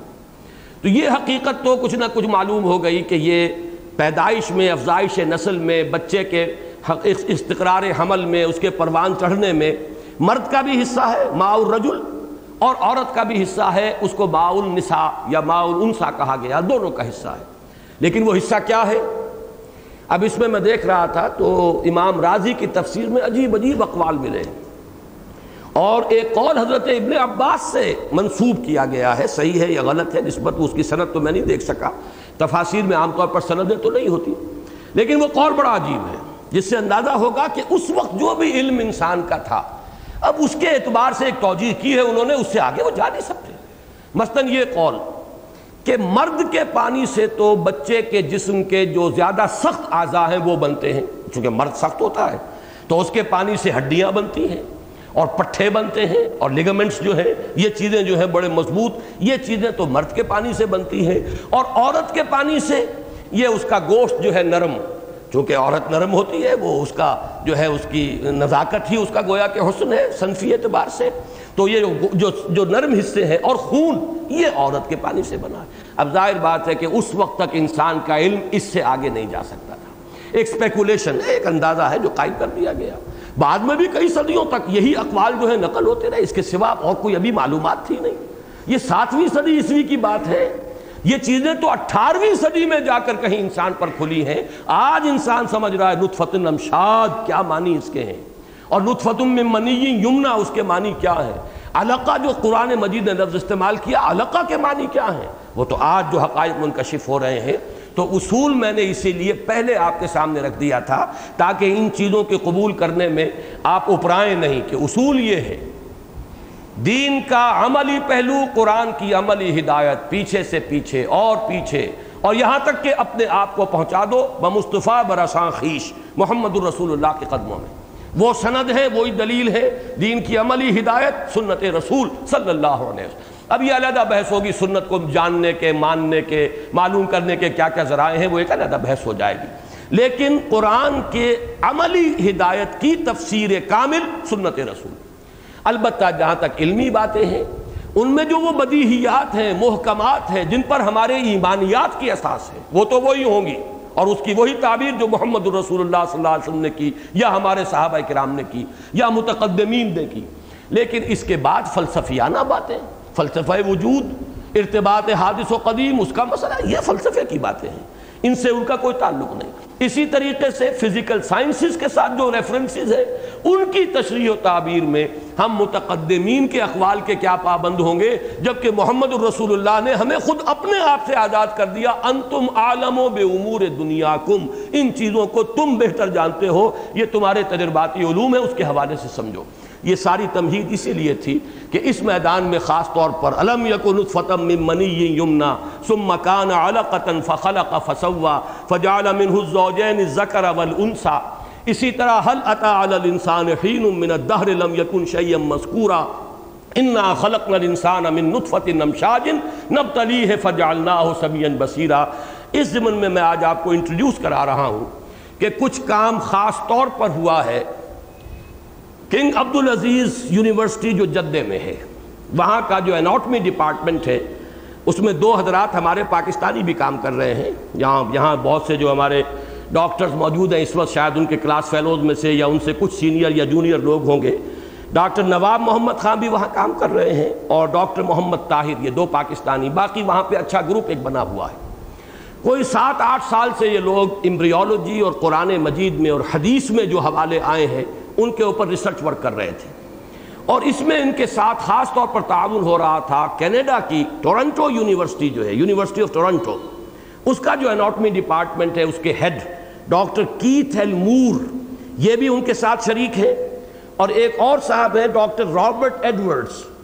یہ وہ ہیں یہ جو ٹیسٹ ٹیوب بیبی کا جو سلسلہ دنیا میں اب چلا ہے تو اس کا فکر دینے والے، اس کے لیے سارا نظام بنانے والے پائنیئرز جو ہیں، ان میں بہت اہم آدمی جو ہے وہ یہ ہے ڈاکٹر رابرٹ ایڈورڈز، اور ڈاکٹر کیتھ ایل مور یہ ہے وہاں کا head of the department of anatomy. اس میں ڈاکٹر مور کا ایک تو یہ کہ ایک کتاب ابھی آئی ہے، اس سے بھی پہلے میں یہ چاہتا ہوں کہ ایک وہاں کے اخبار میں ایک چیز چھپی تھی، یہ گلوب اینڈ میل ہے ٹورنٹو کا، تھرسڈے نومبر 22 1984۔ اب ظاہر بات ہے اسے آپ پڑھ نہیں سکیں گے، میں صرف یہ کہ اس کی جو اوپر کی ہیڈ لائن ہے وہ آپ پڑھ سکیں گے۔ یہ اس کا میں نے یہ فوٹو سٹیٹ ہے جو یہاں اس کی ایک فلم بنائی ہے، expert on embryo growth explains Quran mystery. یہ کیتھ ایل مور، یہ ہے head of the department of anatomy department, head of the department ہے اس کے یہ ٹورنٹو یونیورسٹی کے، اور ان کے ہاتھ میں جو یہ قرآن مجید کی آیت ہے ثم من مضغۃ مخلقۃ وغیر مخلقۃ، یہ سورہ حج کے اندر جو الفاظ آئے ہیں اس کے حوالے سے یہ کچھ ایکسپلین کر رہے ہیں۔ تو یہ میرے پاس موجود ہے، جن حضرات کو ضرورت ہو یہ میں اس کی فوٹو سٹیٹ کاپیز آپ کو دے دوں گا۔ اس میں انہوں نے تسلیم کیا ہے کہ میں شدید حیران ہوں کہ وہ چیزیں کہ جو 18ویں صدی سے پہلے انسان کو معلوم نہیں تھی، قرآن مجید میں ان کا تذکرہ صحیح معلوم ہوتا ہے کہ اپلیکیشن صحیح تعبیر یہ ہے۔ کہاں وہ 7ویں ہجری جس میں یہ قرآن، 7ویں صدی عیسوی جس میں قرآن نازل ہوا، جبکہ انسان کے پاس کوئی معلومات سرے سے تھی نہیں۔ ان میں سے کیا چیزیں انہوں نے نوٹ کی ہیں وہ میں بعد میں آپ کو بتاؤں گا۔ تو یہی ہے وہ ڈاکٹر کیتھ ایل مور، ان کی یہ کتاب ہے جو کہ ایمبریولوجی کے موضوع پر دنیا میں بہت بڑی سٹینڈرڈ کی کتاب، ٹیکسٹ بک کی حیثیت سے مانی جاتی ہے۔ یہ نمبر 3 لے آؤ بھائی، یہ اس کتاب کا ٹائٹل ہے جو آپ دیکھ سکتے ہیں، the developing human clinically oriented embryology, Keith L Moore. لیکن اس کے نیچے دیکھیے with Islamic additions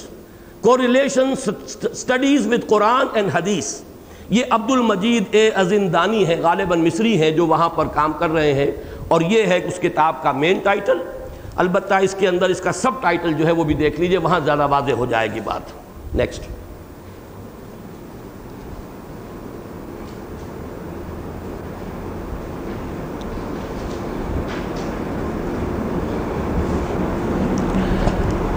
the developing human 3rd edition, وہی clinically oriented embryology, Keith L Moore with Islamic additions, یہ عبد المجید ازندانی۔ اس کا فارورڈ ذرا میں چاہتا ہوں کہ آپ حضرات پڑھ لیں، ویسے تو یہ کہ چونکہ وہ ذرا نسبتاً موٹے حروف میں ہے اس لیے پڑھ سکیں گے کم سے کم جو قریب ہیں حضرات، یہ بہت اہم ہے۔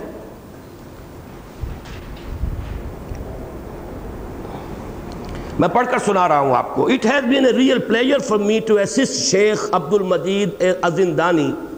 with the preparation of this Islamic edition of my textbook of embryology۔ Textbook تو اس کی ہے اصلاً مور کی، لیکن اس کے اندر جو ریفرنسز ہیں قرآن مجید کے ان کو ایڈ کیا گیا ہے ان کے حوالوں سے، وہ جو ہے یہ ازندانی صاحب کا کام ہے۔ With the preparation of this Islamic edition of my textbook of embryology, the text is the same as the original, except that numerous references to statements in the Quran and Sunnah about human embryology have been added. For the past 3 years, I have worked with the Embryology Committee of King Abdulaziz University in Jeddah, Saudi Arabia, helping them to interpret the many statements of the Quran and Sunnah referring to human reproduction and prenatal development. At first, I was astonished by the accuracy of the statements that were recorded in the 7th century AD, before the science of embryology was established. Although I was aware of the glorious history of Muslim scientists in the 10th century، یہ جو ہسپانیہ میں مسلمان اطباء اور doctors اور geography میں اور مختلف علوم میں جو انہوں نے ترقیاں کی تھیں، یہ وہ 10th جو سینچری ہے کرسچین ایرا کی، وہ اسپین کی طرف اشارہ کر رہے ہیں جو میری آج کی جمعے کی گفتگو کا موضوع تھا۔ in the 10th century AD and of some of their contribution to medicine, I knew nothing about the religious facts and beliefs contained in the Quran and the Sunnah. It is important for Islamic and other students to understand the meaning of these Quranic statements about human development. Based on current scientific knowledge, the interpretations of the verses in the Quran and Sunnah translated by Sheikh Azindani are to the best of my knowledge accurate. I wish the embryology committee and the textbooks every success. یہ ہے Keith المور. اب انہوں نے جو چند چیزوں کی طرف خصوصی اشارہ کیا ہے، میں اب ان کو آپ کے سامنے لا رہا ہوں. چوتھی فلم لے آؤ.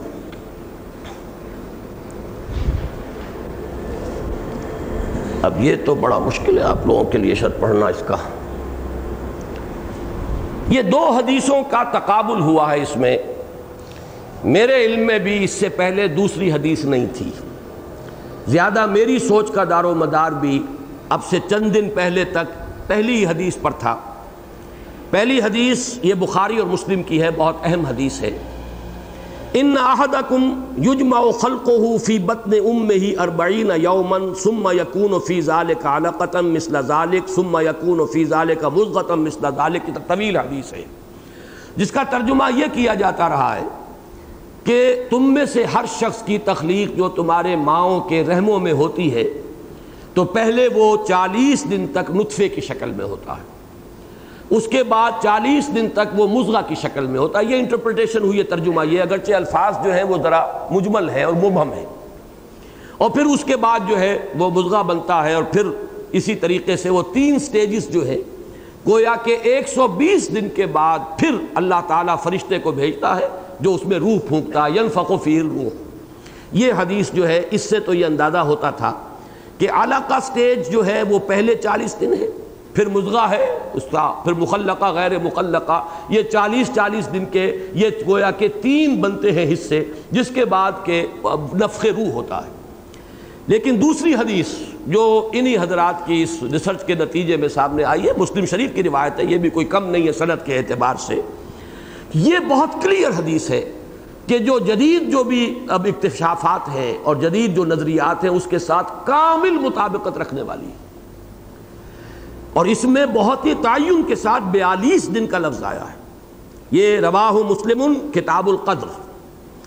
اذا مر بالنطفۃ 42 لیلۃ. جب نطفے کو رحم مادر میں 42 راتیں گزر جاتی ہیں. رات اور دن یہ در حقیقت اس کے لیے قرآن مجید میں لفظ رات آ جاتا ہے.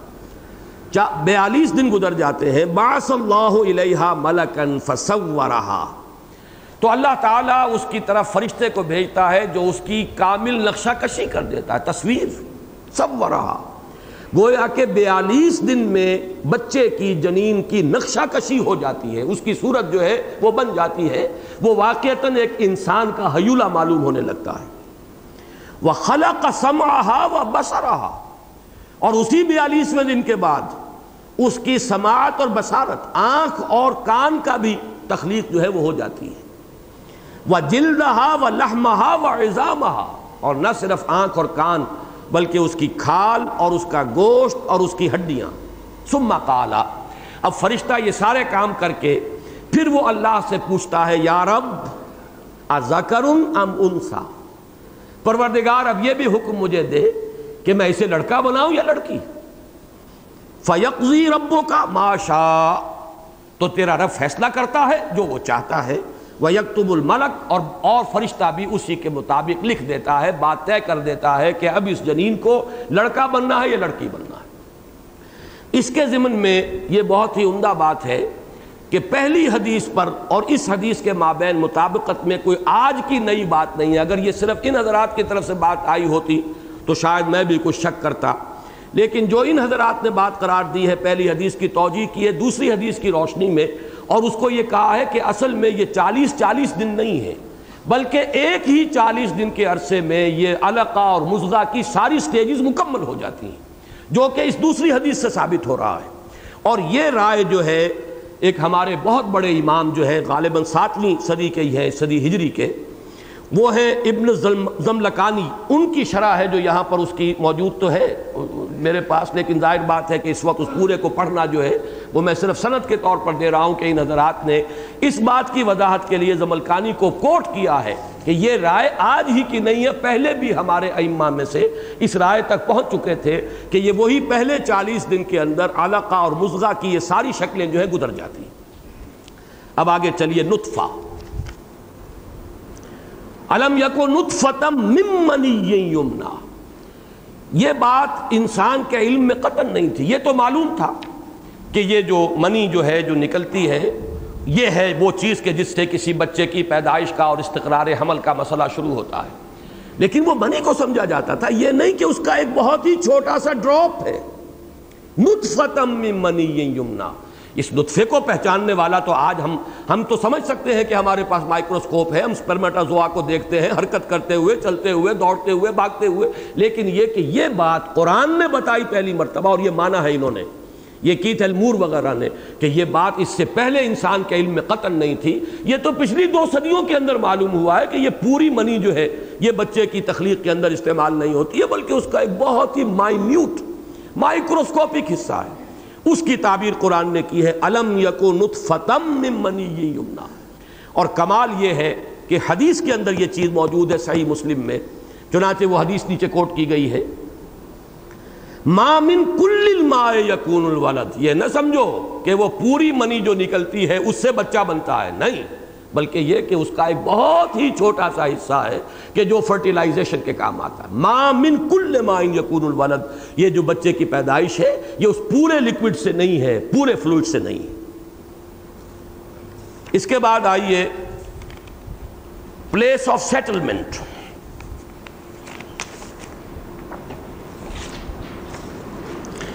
اس میں جو چیزیں آج ہمیں معلوم ہوئی ہیں، قرآن کہتا ہے ثم جعلناہ نطفۃ فی قرار مکین، ایک ایسی جگہ پر اس نطفے کا استقرار ہوتا ہے، اسے ہم قرار پکڑا دیتے ہیں، تو بہت ہی مضبوط بڑی مستحکم جگہ ہے۔ رحم مادر اور اس کی جو وال ہے، وال آف دا یوٹرس، اس کی واقعتاً جو ہے جو لوگ بھی جنہوں نے پڑھی ہے یہ ایناٹومی اور پھر ایمبریولوجی خاص طور پر وہ جانتے ہیں، اسے کہا گیا قرار مکین، اور خاص طور پر اسی کیتھ ایلمور نے بہت ہی اسٹانشمنٹ کا اظہار کیا ہے کہ قرآن مجید نے کہا ہے یخلقکم فی بطون امہاتکم، یہ دوسری کالم کے اندر یہ آیت موجود ہے، خلقا من بعد خلق فی ظلمات ثلاث، 3 اندھیروں کے اندر ہم تخلیق کرتے رہتے ہیں، تخلیق کا عمل جاری ہے 3 اندھیروں کے اندر، یعنی 3 پردے ہیں، اور یہ 3 پردے آج ہمیں معلوم ہیں۔ زیادہ سے زیادہ پہلے انسان کو 2 معلوم ہو سکتے تھے کہ یہ ایبڈومینل وال ہے، پھر یوٹرائن وال ہے، لیکن یہ کہ اس کے بعد جو وہ پلیسنٹا اور ایمنیون اور اس کی وہ جو جھلی ہے جس کے اندر کہ بچہ لپٹا ہوا ہوتا ہے، یہ تیسرا ہے۔ 3 اندھیروں کے اندر، 3 پردوں کے اندر تخلیق ہو رہی ہے، اور یہ ہے تمہارے رب کی تخلیق کا کمال۔ اب آئیے جو اصل لفظ علقہ، یہ علقہ کا لفظ جو سمجھا گیا، جس کی میں نے مثال آپ کو دی تھی کہ اس کے بارے میں یہ سمجھا گیا کہ یہ علقہ جو ہے یہ جمی ہوئی بوند ہے، خون کی جمی ہوئی بوند، خون کی پھٹکی، الدم الجامد، اس لیے کہ اس کے سوا اس سے پہلے جب تک کہ یہ ایمبریولوجی کا علم یہاں تک نہیں آیا تھا، ممکن نہیں تھا کہ کوئی اور ترجمہ کر سکتے، اس لیے کہ جو کوئی انسان کو نظر آتا تھا وہ یہی نظر آتا تھا کہ اگر کوئی ابارشن ہو گیا ہے تو کوئی ایک جیسے خون کی جمی ہوئی پھٹکی ہے وہ نکل آئی، اس کے سوا تو کچھ نہیں۔ لیکن آج اصل میں ایمبریولوجی جہاں تک پہنچی ہے اس کا ان حضرات نے بڑی تفصیل کے ساتھ جو ہے وہ ذکر کیا، اور علقہ کے معنی کیا ہے۔ اصل میں جو ماں کی اووری میں سے اووم نکلتا ہے، پھر وہ فلیپین ٹیوبز کے اندر سے ہو کر پہنچتا ہے، فرٹیلائزیشن وہاں ہوئی، پھر اس کے اندر جو ڈویژن شروع ہوتی ہے 16 سیل کی سٹیج تک پہنچ جاتا ہے مورولا، اور پھر وہ آتا ہے کیویٹی کے اندر، یہاں آ کر وہ امبیڈ ہوتا ہے۔ اب دو جو تبدیلیاں اس کے اندر پیدا ہوتی ہیں، ایک تو پہلے وہ سالڈ بال ہوتی ہے سیلز کی، خلیات کا ایک بڑا ہی ٹھوس سا ایک یوں سمجھیے کہ گیند ہے، اس کے بعد اس میں کیویٹی ظاہر ہوتی ہے، ایک طرف ایک لیئر سیل کی ہے اور ایک طرف جو ہے وہ سیل مجتمع ہو جاتے ہیں گچھے کی شکل میں، پھر یہ رحم مادر کے ساتھ اٹیچ ہو جاتا ہے، اور وہی جو گچھے والا حصہ ہے وہ قریب آتا ہے رحم مادر کے، یہ اس کی تصاویر ہیں، اس کو نوٹ کر لیجئے۔ اور اس کے بعد وہ اس سے چمٹ کر لٹک جاتا ہے جیسے کہ جونک ہو۔ علقہ کا لفظ بنا ہے تعلق، علق معلق، تعلیق، کسی چیز سے جڑ جانا، مل جانا، معلق جو شے کو لٹکی ہوئی ہو۔ یہ جو لیچ ہے، جونک آپ کو معلوم ہے کہ اس کا پیٹ جو ہے وہ کھوکھلا ہوتا ہے، اپنے منہ کے ساتھ وہ چمٹ جاتی ہے انسانی جسم کے ساتھ، وہاں سے خون چوستی ہے اور اس کا پیٹ جو ہے وہ پھولنا شروع ہو جاتا ہے۔ تو یہ leech like substance, the leech stage اس کو کہا گیا۔ علقہ اوپر ذرا جو اس کی جو انگریزی والا حصہ اس کو سامنے لاؤ، یہ انہوں نے عنوان قائم کیا ہے دی لیچ سٹیج العلقہ۔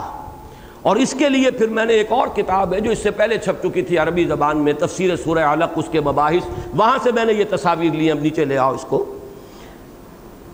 یہ پہلی سٹیج یہ ہے کہ رحم مادر کی دیوار کے ساتھ وہ لگ رہا ہے، اور جو جہاں زیادہ سیل ہے وہ وہاں سے چمٹ گیا ہے، ادھر سے خالی اس کا پیٹ نظر آ رہا ہے۔ ابھی یہ علقہ کی شکل میں معلق ہے، جونک کی طرح چمٹا ہوا ہے رحم مادر کی دیوار کے ساتھ۔ یہ ہے علقہ کا اصل مفہوم، اور آج یہ بات واضح ہوئی ہے انسان پر کہ اس پہلی سٹیج کو، نطفے کے بعد جو اس کی سٹیج آتی ہے، اسے علقہ کیوں کہا گیا ہے۔ نیچے کی تصویر میں جب یہ پوری طرح امبیڈ ہو گیا، وہ شکل بتائی گئی ہے جیسے کہ کوئی ایک انگوٹھی ہوتی ہے، اس کا ایک نگ، وہ نگ لگا ہوا ہے اندر، وہاں سے وہ خون اب چوس رہا ہے، اور رحم مادر میں سے خون لے کر اب یہ جو ہے جنین اس کا ارتقاء شروع ہوگا۔ یہ ہے پہلی سٹیج، دی لیچ سٹیج اور دی علقہ سٹیج۔ نیکسٹ،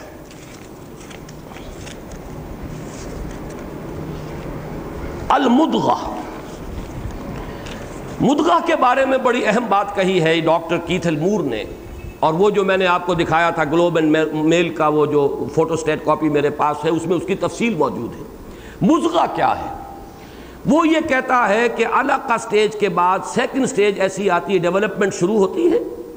اور اس کے بعد اس امبریو کی شکل ایسی ہوتی ہے کہ جیسے کسی چیز کو چبا دیا گیا ہو۔ اس نے خاص طور پر کر کے دکھایا یہ کہ پلاسٹک کا ایک گولا سا لیا، اس کو اوول کیا، اپنے منہ میں اس کو دانتوں کے درمیان دبایا، اور دبا کر نکال کر لوگوں کو دکھایا۔ وہ دانتوں کے نشان اس پر پڑ گئے کہ بالکل اس لیے کہ یہ جو مزغہ لفظ بنا ہے،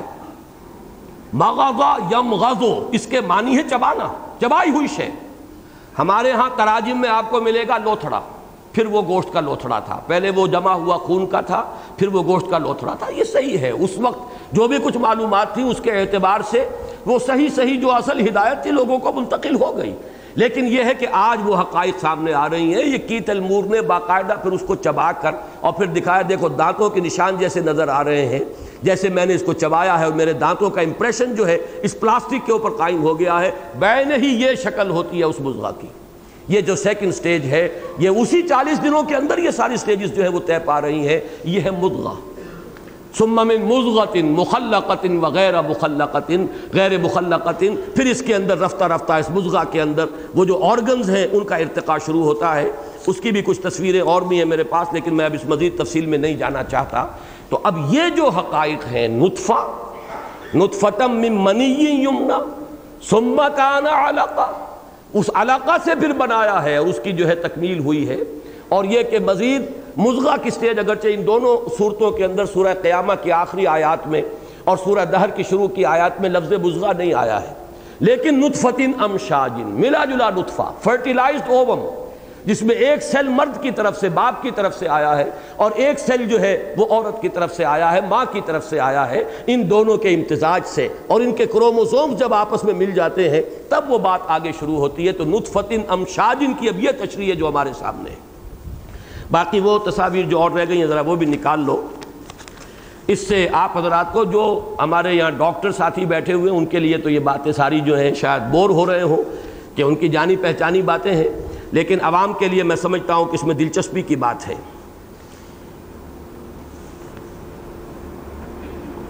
یہ سب سے اوپر جو ہے یہ 60 دن کا جنین کی تصویر ہے، اور اس میں وہ پورا حیولہ جو ہے وہ انسان کا تیار ہو چکا ہے۔ اس کے بعد نمبر 2 43 دن کا، بلکہ ہمیں ترتیب الٹی کرنی چاہیے تھی۔ یہ 43 دن، اس کے اندر جو ہے وہ 42 دن کی جو روایت آئی ہے حدیث شریف کے اندر، یہ 43واں دن ہے۔ اس سے پہلی کی سٹیجز جیسے کہ ابھی آپ نے مضغہ کی دیکھی تھی، وہ مچھلی کا بچہ ہو، کسی ریپٹائل کا بچہ ہو، انسان کا بچہ ہو، اس میں کوئی فرق نہیں۔ مضغہ جو ہے اس میں ابھی کوئی جو ہے ڈفرینسیشن نہیں ہو سکتی کہ یہ انسان کا ایمبریو ہے، لیکن یہ کہ یہاں آ کر 42ویں دن میں اب وہ بڈز جو ہیں ہاتھ کے بھی نکل آئے ہیں، پاؤں کے بھی نکل آئے ہیں، وہ آنکھ کا نشان بھی نظر آ رہا ہے، جس کو کہا ہے کہ سمع اور بصر، وہ 42 دن کے اندر فرشتے کو جب 43ویں دن اللہ بھیجتا ہے تو پھر یہ کہ اس کے لیے سمع اور بصر اور اس کی جلد اور اس کی ہڈیاں وغیرہ کا نظام جو ہے وہ پروان چڑھنا شروع ہو جاتا ہے۔ اس کے بعد جو ہے وہ 47واں دن ہے، اس میں اور اس کی جو ہے اب شکل بنتی چلی جا رہی ہے، تو اس کے بعد 120ویں دن میں جا کر تو وہ پورا ایک بچہ ہوتا ہے، پورا ہیومن بیبی ہوتا ہے، وہ تو یوں سمجھیے کہ اب 4 مہینے کا حمل ہے۔ تو در حقیقت وہ حدیث جو مسلم شریف کی آج جیسا کہ میں نے آپ کو بتایا، اور میری توجہ بھی اس کی طرف اس سے پہلے نہیں تھی، اس سے معلوم ہوا کہ یہ پہلے ہی 6 ہفتوں کے اندر اصل میں مضغہ اور علقہ کی ساری سٹیجز گزر جاتی ہیں، ایک ہیومن امبریو کی شکل جو ہے وہ ہو جاتی ہے، اور اس کے بعد تو یوں سمجھیے کہ پھر اب اس کے جو اعضاء کی تفصیلی تشکیل ہے۔ اچھا، اس میں جو آیا کہ ذکر والانثى، اس حدیث میں آتا ہے کہ 42ویں دن فرشتہ جو ہے اللہ سے پوچھتا ہے کہ اس کو میں نر بناؤں یا مادہ بناؤں، لڑکا یا لڑکی، اور جو جہاں تک ایکسٹرنل جینیٹل آرگنز ہیں، اعضاء جو جنسی ہیں، وہ تو 84 دن کے بعد نمایاں ہوتے ہیں، لیکن ظاہر بات ہے کہ ان اعضاء کا نمایاں ہو کر نیکڈ آئی سے دیکھے جانے کے قابل ہو جانا جو ہے وہ 84 دن، یعنی یوں سمجھیے کہ 8 ہفتے ہوئے، بلکہ 12 ہفتوں کے بعد وہ ہوگا،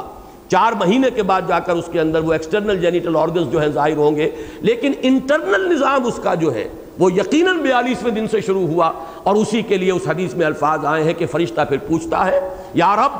اذکر او انثی، اسے میں نر بناؤں یا مادہ بناؤں، لڑکا بناؤں یا لڑکی بناؤں، اگرچہ وہ ظاہری جو آرگنز ہیں وہ تو اتنے چھوٹے بھی ہوتے ہیں اس امبریو کے اندر کہ وہ پھر 84ویں دن جا کر جو ہے ان کا اظہار ہوتا ہے۔ یہ چند حقائق ہیں کہ جن سے یہ بات سامنے آئی جو میں نے عرض کی۔ جہاں تک دین کا عملی پہلو ہے پیچھے کی طرف، یہاں تک کہ محمد الرسول اللہ صلی اللہ علیہ وسلم کے قدموں میں پہنچا دیجئے۔ وہ شعر ہر ساتھی کو یاد ہو جانا چاہیے، بمصطفیٰ برساں خویش را کے دی ہماؤس، اگر بہو نہ رسیدی تمام بولا بیس۔ اسی طرح علم میں جہاں تک محکمات کا تعلق ہے، ان محکمات پر ہمارے اساسات ایمانیہ کا دار و مدار ہے، اس میں بھی ہمارے متقدمین، پیچھے صحابہ کے اقوال، حضور صلی اللہ علیہ وسلم کے فرامین وہ سند ہوں گے آخری۔ البتہ جو یہ سائنٹیفک فنومینا ہے اس میں آگے سے آگے بڑھے، اور یہ میں آپ سے عرض کر دوں، یہ مجرد عربی پڑھنے سے اور صرف حدیثیں اور پرانی جو ہے وہ تفسیریں پڑھنے سے یہ علم حاصل نہیں ہو سکتا۔ مجھے 2 مثالیں سامنے آ گئی ہیں، اس وقت ذہن منتقل ہو گیا، میں آپ کو بتا دوں۔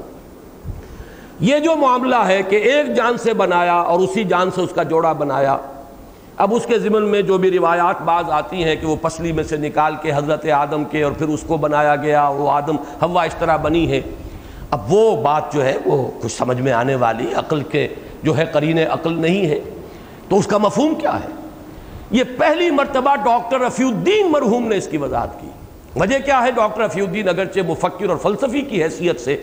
اور علامہ اقبال کے فلسفے اور فکر کے شارح کی حیثیت سے معروف ہوئے، لیکن انہوں نے FSc میڈیکل کیا تھا، اس وقت انہوں نے زوالوجی، باٹنی پڑھی تھی، بایولوجی پڑھی تھی، وہ حقائق ان کے سامنے موجود تھے۔ انہوں نے بتایا کہ یہ جو تھرو دی ایوولوشنری پروسیس، پہلے وہ جو اینیمل ہوتا تھا ایک سیل کا، اس میں نہ میل تھا نہ فیمیل تھا، اس کی ریپروڈکشن بھی ہوتی تھی، 2 حصوں میں تقسیم ہو گیا، 2 بچے ہو گئے، وہ باپ اور ماں ختم ہوئے، نہ باپ نہ ماں، وہ تو ایک ہی سیل تھا، وہ ختم ہوئے، 2 سیل بن گئے۔ ابھی کوئی ان کے اندر جنسوں کی ڈفرینسیشن نہیں تھی۔ پھر بعض ایسے اینیملز آئے ہیں چھوٹے کہ جو بیک وقت میل بھی تھے فیمیل بھی تھے، ہرمافروڈائٹ، اس کے بعد ڈفرینسیشن شروع ہوئی ہے ہائر اسکیل آف ایوولوشن پر، تو گویا کہ ایک جان اسی سے اس کا جوڑا بنایا گیا۔ یہ تعبیر ڈاکٹر رفیع الدین مرحوم نے اپنی کتاب، وہ جو قرآن اور علم جدید نامی کتاب ہے، اس میں پیش کی۔ یہ کتاب میں نے پڑھوائی مولانا امین احسن اصلاحی صاحب کو۔ مولانا امین احسن اصلاحی صاحب غالباً مفسرین قرآن میں سے واحد مفسر ہیں جنہوں نے پھر حاشیے کے اندر حوالہ دیا اور یہ کہا کہ ڈاکٹر رفیع الدین نے جو تعبیر کی ہے، یہ جو سیکس کی ڈفرینسیشن ہے اور یہ جو مفہوم ہے، اور غور طلب بات ہے، کہیں یہ نہیں کہا گیا کہ آدم سے حوا کو بنایا، جو خلقکم من نفس واحدہ، ایک جان سے بنایا، وخلق منہا زوجہا، اس جان سے اس کا جوڑا بنایا، کہیں لفظ آدم نہیں آئے گا۔ کہیں رجل کا لفظ نہیں آئے گا قرآن مجید میں۔ معلوم ہوتا ہے کہ قرآن کے الفاظ انتہائی گارڈڈ، بالکل محتاط، جس کے اندر کہ یہ تعبیر فٹ ہو جائے گی۔ لہٰذا یہ تو ایک مثال تو وہ تھی۔ مولانا اصلاحی صاحب عام طور پر مفسرین کو بھی کوٹ نہیں کرتے، سابق جو مفسرین ہیں ان کی اپنی رائے ہے، غور و فکر انڈیپینڈنٹلی کیا ہے، لیکن واحد ڈاکٹر رفیع الدین مرحوم مغفور ہے جن کا حوالہ انہوں نے دیا ہے یہ جنس کی جو ڈفرینسیشن کا پروسیس ہے، اور یہ الفاظ لکھے ہیں حاشیے کے اندر کہ اس موضوع پر مجھے سب سے زیادہ اطمینان ڈاکٹر رفیع الدین کے اس خیال سے ہوا ہے جو انہوں نے اپنی اس کتاب میں ظاہر کیا۔ ایک اور مثال آپ کو دے رہا ہوں، مولانا مودودی مرحوم مغفور، میرا جو بھی ان سے تعلق ہے وہ آپ کے علم میں ہے، میں اس وقت کسی تنقیص کے اعتبار سے نہیں، ایک واقعہ بتا رہا ہوں۔ انہوں نے چونکہ بایولوجی پڑھی نہیں تھی، وہ تو ایک عام مطالعے کے ذریعے سے معلومات انہوں نے حاصل کی ہے، کبھی وہ اسٹوڈنٹ تو رہے نہیں تھے۔ وہ ایک مغالطے میں تھے شدید کہ جیسے مرد کی منی میں سے ایک ہی مرتبہ جو ایجیکولیشن ہوتی ہے تو کروڑوں جرثومے ہوتے ہیں۔ یہی بات وہ لکھ گئے اسی روا روی میں کہ اسی طرح عورت کے بھی جو اس کا ایک مرتبہ جو ہوتا ہے انزال کہیں یا جو بھی کہیں، اس میں بھی لاکھوں سیل ہوتے ہیں۔ ان لاکھوں سیلوں میں سے یہ قدرت منتخب کرتی ہے، ایک اس میں سے ایک اس میں سے اس کا جوڑ ملتا ہے۔ بہرحال وہ تو اللہ تعالیٰ کی جو ایک خلاقی ہے اور اس میں جو اس کا چوائس ہے، کتنے اس کے اندر جو ہے مختلف خلیات ہیں، ان کے جینز مختلف ہوں گے، اللہ نے کون سے کو چنا ہے مرد کے ان سیلز میں سے، خلیات میں سے، اور کون سے کو چنا ہے عورت کے ان خلیات میں سے جو بے شمار ہیں، ان میں سے پھر وہ یہ کہ ایک فرٹیلائز جو ہے سیل وجود میں آیا۔ انہیں بعد میں وہ ہمارے ہی ساتھی تھے، انہوں نے توجہ دلائی، ڈاکٹر سلیم باجوہ وہ اب مرحوم ہو چکے ہیں، انہیں قتل کر دیا گیا، وہ جو صادق آباد میں پریکٹس کرتے تھے، انہوں نے خط لکھا کہ یہ آپ نے کیا لکھ دیا، یہ تو ثابت شدہ عقائد کے خلاف ہے۔ یقیناً مرد کی منی میں تو کروڑوں کہہ لیجئے جرثومے ہوتے ہیں، عورت کے تو رحم مادر سے وہ ایک ہی سیل چلتا ہے۔ تب انہوں نے تصحیح کی اور بعد کے ایڈیشن کے اندر اس کو بدل دیا۔ تو یہ چیزیں میں آپ کو بتا رہا ہوں کیسے معلوم ہوں، اگر جدید علوم حاصل نہ کیے ہوں تو قرآن مجید کے ان حقائق کا انکشاف نہیں ہو سکتا۔ اس لیے کہ میں نے اپنے اس کتابچے میں، آج اس کا بھی تذکرہ ہوا، مسلمانوں پر قرآن مجید کے حقوق، اس میں تدبر قرآن کے ضمن میں یہ عرض کیا ہے۔ ایک تو ہے تذکر بالقرآن، قرآن سے عام سبق حاصل کر لینا، نصیحت اخذ کر لینا، اس کے اعتبار سے تو قرآن بہت آسان کتاب ہے۔ وَلَقَدْ يَسَّرْنَا الْقُرْآنَ لِلذِّكْرِ فَهَلْ مِن مُدَّكِرٍ، ہم نے قرآن کو آسان کر دیا ہے تذکر اور نصیحت اخذ کرنے کے لیے، تو ہے کوئی نصیحت اخذ کرنے والا؟ لیکن تدبر قرآن کی شرائط بڑی سخت ہے۔ ایک تو یہ کہ آپ عربی زبان سے بڑی گہری ممارست رکھتے ہو، جاہلی جو زبان ہے شاعری کی اور خطابت کی اس سے واقف ہو، پھر حدیث کا ذخیرہ آپ کے سامنے موجود ہو، پھر اقوال موجود ہوں کہ اس وقت لوگوں نے اسے کیا سمجھا۔ اس کے علاوہ میں نے ایڈ کیا ہے، یہ چیز جو ہے ہمارے مفسرین ایڈ نہیں کریں گے، میں نے ایڈ کیا کہ جدید علوم کا بھی تانا بانا موجود ہو، اس لیے کہ اگر جدید علوم کا تانا بانا آپ کے پاس نہیں ہے، اس کی مثال میں نے دی ہے کہ ایک شخص سمندر کے کنارے کھڑا ہے، سمندر کے کنارے کھڑا ہے، پانی لینا چاہتا ہے، لیکن ہے اس کے پاس ایک کٹورا یا ایک لوٹا یا ایک بالٹی۔ سمندر میں پانی کی کمی نہیں ہے، لیکن اس کا ظرف چھوٹا ہے، وہ ایک کٹورا بھر پانی لا سکے گا، اس کے سوا کیا لائے گا؟ یا کٹورا بھی نہیں ہے تو چلو میں لے کر آ جائے گا، اس سے زیادہ لا نہیں سکتا۔ سمندر میں پانی کی کمی نہیں ہے، لیکن اپنے ظرف کی کمی ہے۔ مجھے شعر یاد آیا ہے اس جگر مراد آبادی کا، پھول کھلے ہیں گلشن گلشن، لیکن اپنا اپنا دامن، جتنا دامن ہوگا اتنا ہی بھرو گے پھولوں سے، اس سے زیادہ تو تم پھول نہیں لے سکتے۔ تو سمندر کے کنارے کھڑے ہو کر بھی پانی اتنا ہی لوگے جتنا کہ تمہارے پاس ظرف ہے، اور یہ ہمارے ذہن کا ظرف بنتا ہے ان علوم کے ذریعے سے۔ فزکس ہے، کیمسٹری ہے، اس کے مبادیات ہیں، زوالوجی ہے، باٹنی ہے، ایسٹرونومی ہے، یہ معلومات کا ذخیرہ، اس سے گویا کہ ظرف جو ہے انسان کا وہ بڑھ رہا ہے، وسیع ہو رہا ہے، اس کے اندر اس کی جو ہے وسعت اور اس کی گہرائی میں اضافہ ہو رہا ہے۔ جتنا جتنا یہ ظرف وسیع سے وسیع تر ہوگا اور عمیق سے عمیق تر ہوگا، اتنا ہی آپ قرآن مجید سے علم کو اس میں اونڈھیل سکیں گے۔ اگر یہ چیز نہیں ہے، صرف آپ نے عربی پڑھ لی اور صرف و نحو آ گئی اور شعر جاہلی جو ہے اس کی آپ نے مہارت حاصل کر لی اور مفسر قرآن بن کر بیٹھ گئے، تو ٹھیک ہے، جہاں تک وہ عملی پہلو ہے دین کا اس کے بارے میں آپ بات کر سکتے ہیں، لیکن یہ جو پہلو ہے قرآن کا، اس کے بارے میں تو ظاہر بات ہے کہ اگر یہ علوم ان کی بنیادی جو معلومات ہیں، ان کے جو مبادیات ہیں، اس کا تانا بانا جو ہے اس سے اگر آپ کے ذہن کا ظرف نہیں بنا ہے تو بہت ہی محدود جو ہے اس سے آپ حاصل کر سکیں گے، جس کا کہ میں نے آپ کو یہ دو مثالیں دے دیں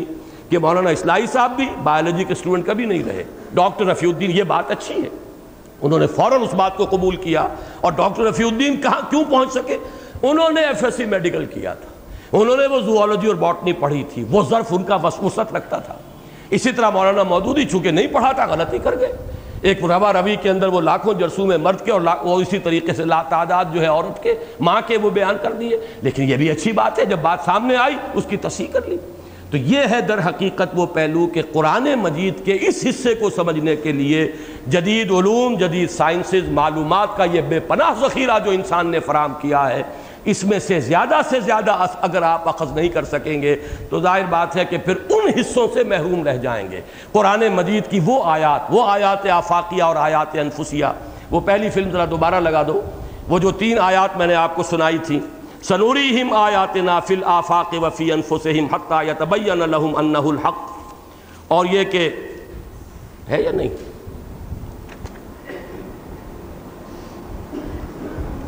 سنوریہم آیاتنا فی الآفاق وفی انفسہم حتی یتبین لہم انہ الحق اولم یکف بربک انہ علی کل شیء شہید۔ اسی طریقے سے آیت نمبر 6 سورہ سبا کی،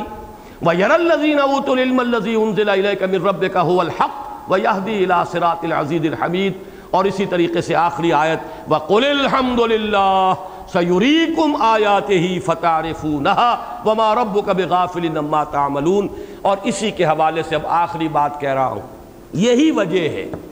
کہ قرآن کالج کے لیے میرا فرسٹ چوائس جو ہے وہ سائنس کے طلباء ہیں، اور ان میں بھی پرائمری چوائس جنہوں نے میڈیکل کیا ہے، انہوں نے زوالوجی، باٹنی،